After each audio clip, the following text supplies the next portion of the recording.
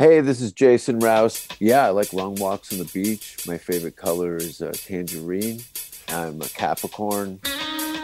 Damn. Okay.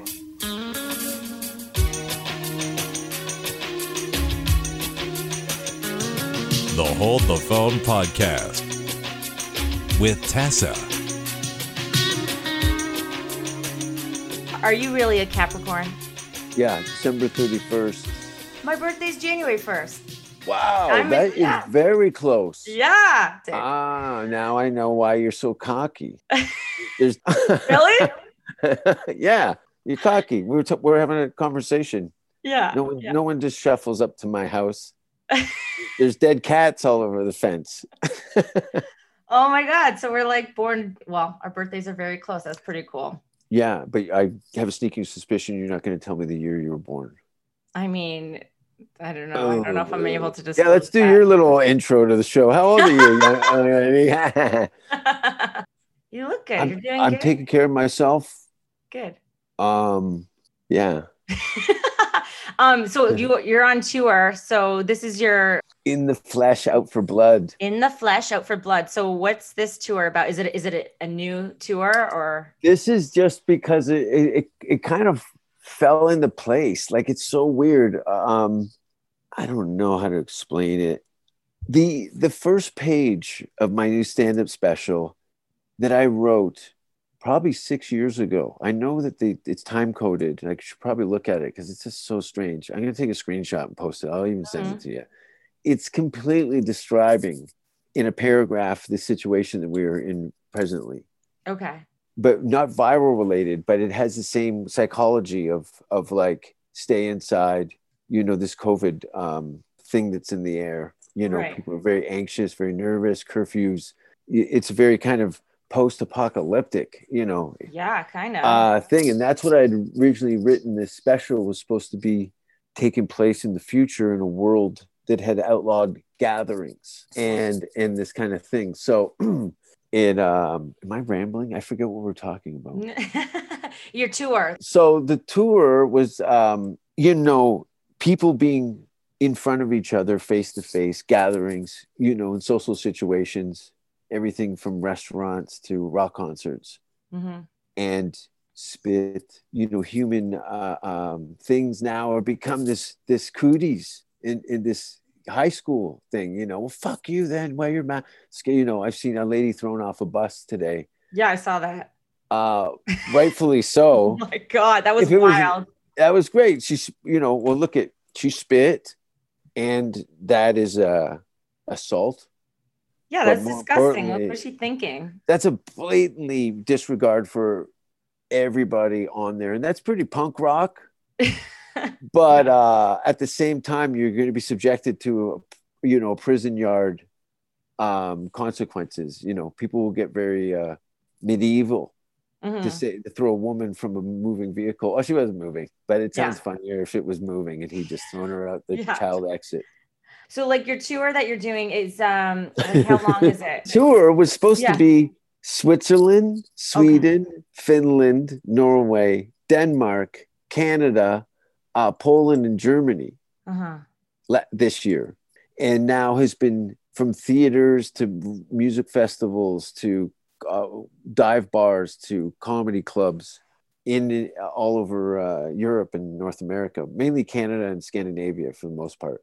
Okay. But all that, because I do everything myself. So all these bookings and things, I spent 3 months like meticulously structuring this whole tour and doing everything, make sure the promotional thing, hotels, blah, blah, blah, who's going where and what, because I produced some shows myself along the way in markets that I don't really, that I have to, like when I do my show in Poland, I'll have to do a lot of my own legwork because they're not in the English-speaking comedy in Warsaw, but they will be with a little elbow grease. I sold 1,000 tickets in Iceland, my first performance. Yeah. So anyway, I looked at my calendar, was erased over the course of a month. I was pretty pissed, but it was out of my hands. And then I had a little self-reflection and go, my friend Russell Peters probably just lost about $25 to $30 million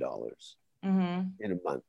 I lost nowhere near that, in revenue. So, and neither of that kind of overhead. So I looked at the top of the pyramid to where I was on the food chain of live stand-up comedy and said, well, I'll just go back to basics and approach it how I did it 25 years ago with doing underground nightclubs, see what those were going to, illegal outlaw stuff. So for the last 5 months, with a little bit of coaxing, Ben Bankus has been doing these shows in Toronto and Christie Pitts, then it was Brickford Park, and then Queen's Park. And collectively, I'd say over the course of those 5 months, with every Friday show in a public park where people could send in donations, there was anywhere from 300 to 1,000 people were showing up for these shows. Right. Yeah. So I just went back to the open mic aspect of it and just started massaging the comedy muscle to see where this was going to end up. And then when things had a legal 50 capacity, Mm-hmm. I was on the phone with promoters, literally weekly going, listen, when you can turn the key, I'm there. So I already had a tour in place as soon as the political aspect got in line. So I went from over 100 shows down to 30, as far as inside. Yeah. Because that just started a few months ago, right? I think where you were here at Yuck X in Toronto. Right? Yeah. I was there. I think the second weekend it was open. Okay. They had a preliminary, but then there was some start and stops, Corner Comedy Club had opened their club up for 24 hours. Oh my God. They had a club open for 24 hours. Goes up. That was fun. Yeah. We're closed, so there's no reason. There's enough people that are losing their fucking family businesses right now that they have bars and restrooms and kitchens that with a stage and they can put people in it. So I've told all these young comedians that have nothing, like I go, this is the best thing that's ever going to happen in your life. Like you can subside and quit or get up to the front of the line and pick up a shovel because we're all got shit. And you can either go, complain on the internet about what the comedy climate is, which has no relevance to being fucking funny. Anyway, things are happening. Yeah, you got to just make the best out of it, right? Be the best of it. Yeah. You don't make it. You just show up and start yelling at people. There you go. You're Capricorn. You know about leadership. Yeah, exactly. Right? I do. Yeah.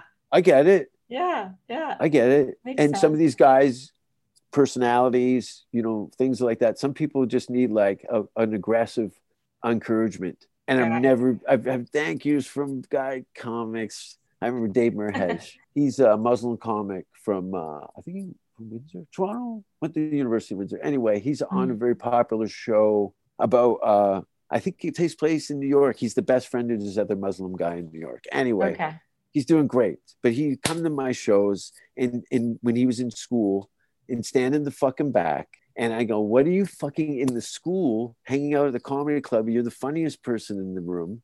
And you're scratching your ass, humming and hawing. Yeah. So I beat him up. All right. And then anyway, he sent me a couple paragraphs and then I blocked him. He said a very nice thank you, and I blocked him. Okay, if somebody's never seen your stand-up, like if somebody who hasn't seen it before, and from your words, like how would you describe your style? It's not a style. This is a cry for help. How so? It's not style. People think I'm oogling over like constructing this. I know people, I think it frames it easier for people to think that there was some sort of almost like a secondary person that was involved in the structure of this thing. The evolutionary, Jim Carrey was the complete catalyst for my whole venture into this, and his no fear approach. You can't hurt me more than I can hurt myself. Like my ego, I've had some epic failures, know. Okay, I get it. But I smile thinking about them, and that took me a long time to get to that fearlessness. Anyway, Jim was very much the architect for that. I met his daughter one day at night, at Russell Peters' house. Uh-huh. And I totally gushed. Like I said, your dad is like, yeah, fuck, like the best. Like, Jim, like, she's like, yeah, anyway. Stylistically, you'll see in my Comedy Now special, I won a Gemini Award for it in 2001. And Jim is very much sewn through that. You can very see the physicality of it, and the very outroverted thing. Now I'm very kind of clothed in that. I saw a review on your Instagram and it made me laugh so hard. They're great. This lady who said, what was it? She said, everything he said was rude, not funny at all. And I was just laughing so hard. When you see something like that, what is your reaction to? I screenshot it and repost it.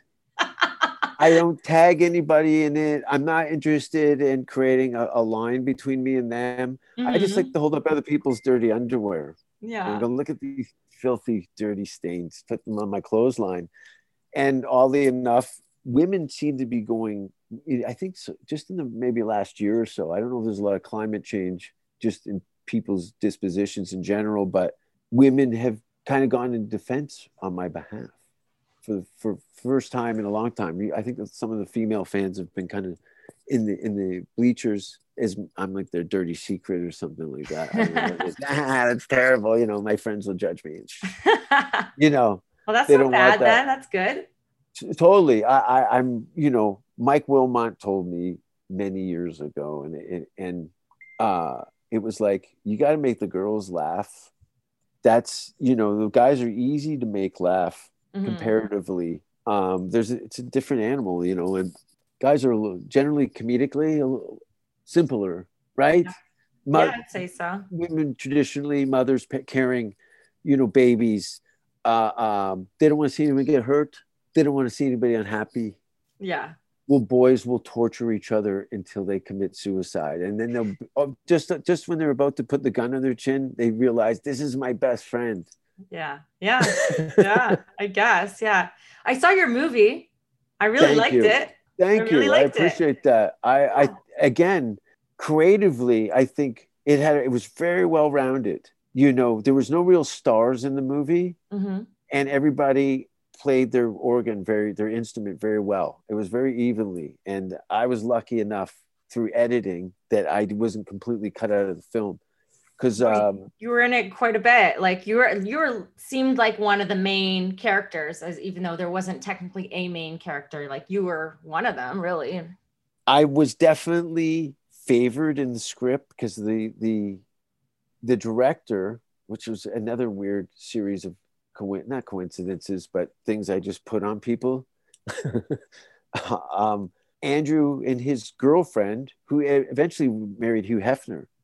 Was a Playboy model. He would come to my show. It was always weirdos too, like always these young professionals, very well dressed, with always a super attractive woman hanging around me occasionally. And I'm like, either you're a cop, or you're a cocaine dealer, but your shoes look way too nice to be a drug dealer.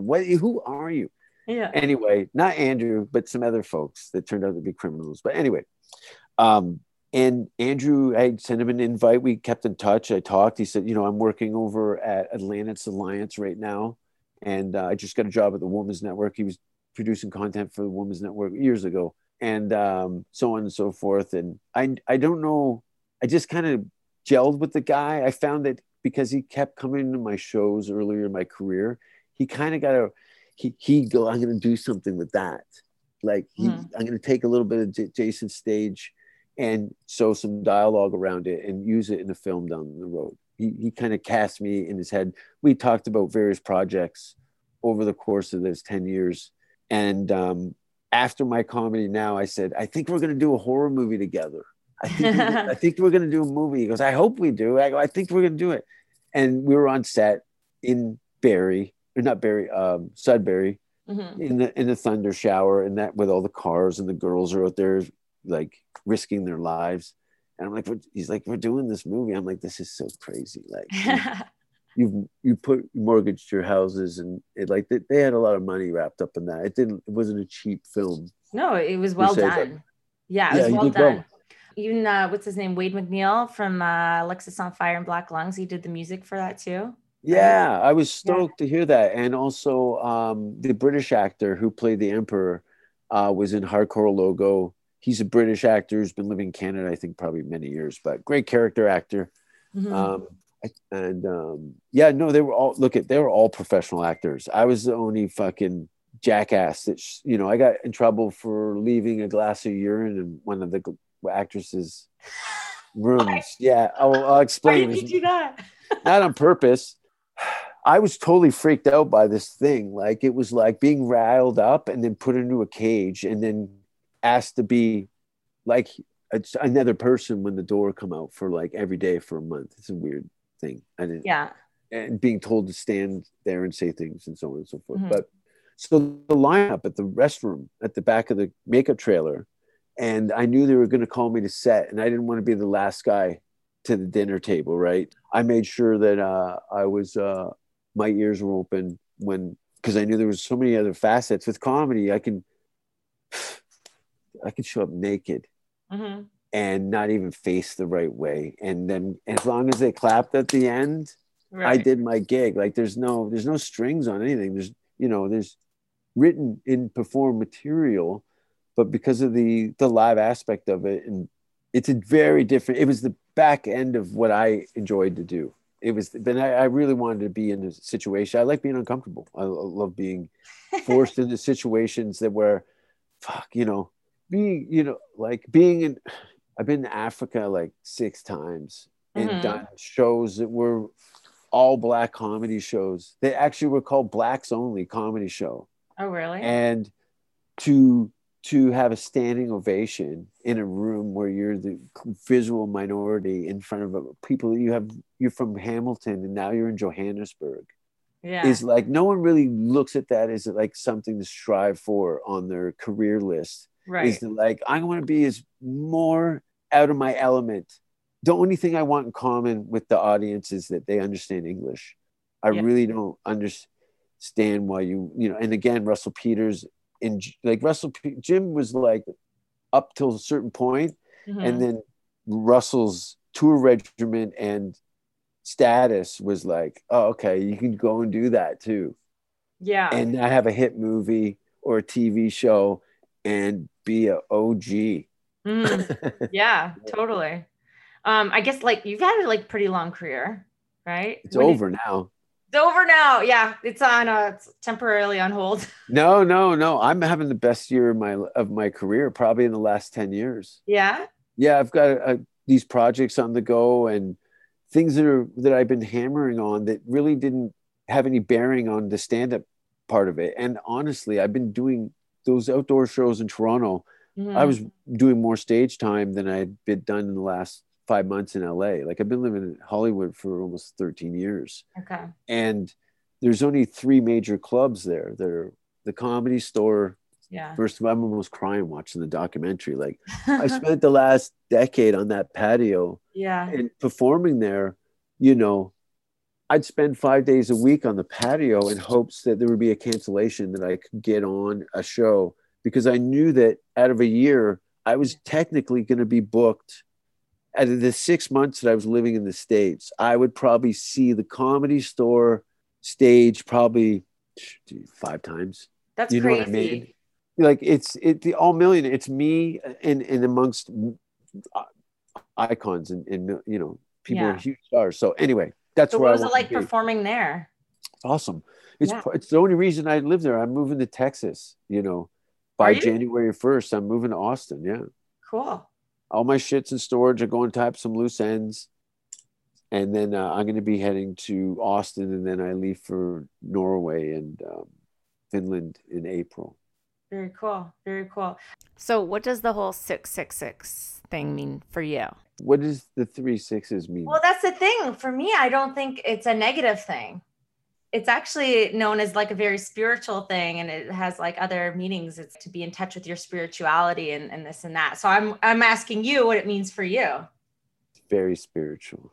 It's my driving force. Uh-huh. It's my fuel. It's my fire. Cool. Can I tell you, it's funny? So we were supposed to chat the other day, and that morning I got my 666th email, and I was like, oh God You damn. know what? You're gonna find. I'll tell you, and I don't know if I'm leading you here because it's psychologically now you're attuned to Right. certain things now because we're discussing it. But you're going to see some things show up probably over the last few months. Not only that, but you'll see them upside down too. For sure. I'm always seeing like synchronicities and numbers. And Yeah, it's stuff called like being a weirdo. Yeah. All right. And a Capricorn. It's my way of like kind of keeping a little bit of elbow out at the same time. If people are very flippant with those kind of observations, then I don't really have any point in discussing anything with them. They've already kind of checked out on stupidity, and I don't have any like what are we doing here? What are we doing? What do we do? We have a little tug of war. I hear ya. Do you like Halloween? I am Halloween. There you go. I'm like 1/4 Beetlejuice. Totally. What do you usually do for Halloween? Like, what's your thing? I scare the shit out of people. Yeah. How? Every day. I do this thing called cat juice where I wear like a hospital gown and Crocs and this white wig and a very white mustache with these round glasses, and I get a clear plastic bag with a dead cat in it, and I squirt the juice at people at patios and restaurants. Oh my God. Because you can on Halloween. You get away with that, right? No, this is tomorrow. Oh, okay, cool. Christmas Day. No, honestly, I just like the idea of the fact that you can dress up and do candy shit. I think it's fun for kids, you know, to kind of maybe take on some sort of persona that may empower them and then be awarded at the same time. Yeah, I love Halloween. I'm like, it's one of my favorite holidays. I actually like it more than Christmas. Christmas kind of bothers me a little bit, but I love Halloween because it's just fun. Pagan holidays are fun. Everybody gets laid first. Yeah. All right. Everyone gets fucked at a goat party. Oh my God. Oh, I've been to some places. Yeah. I'm staying with a pornographer here in Edmonton. Are you really? Yeah. These fans only. PayPal me some butthole money. Oh my God. Yeah, and I unsubscribed from yours today, by the way. I didn't appreciate it. Mine? Oh, I'm sorry. joking. Yeah. Yeah. Right. Yeah, I forgot about that. No, hey, I have some friends, very entrepreneurial, young, attractive women who've done very that. If somebody's willing to pay for it, fuck it. There's so many weak guys out there, though. Come on, you beat up boys. You've punched a boy. Yeah, I have. Actually, that's true. I have. Yeah. I can see you going. It was a long time coming. It had to be done. Somebody had to do it. So tell me about your podcast. I do have a podcast called Jason Rouse's Safe Word. Okay. And I'm going to be launching my Patreon account, which is Roused About. And it's like just travel vlogs of my life. I started filming when I left LA, and probably around March I started filming stuff, and I was gone by May 1st. So I'm going to start posting these crazy. Nice. All right. Thanks for hanging out. If you want to reach Jason Rouse, he's at Jason Rouse 666 on Instagram or jasonrouse.com. My name's Tessa. Thanks for listening to the Hold the Phone podcast. If you know a comedian that wants to be on the pod, you can hit me up on Instagram at Tessa is Tessa, or check out tessaistessa.com.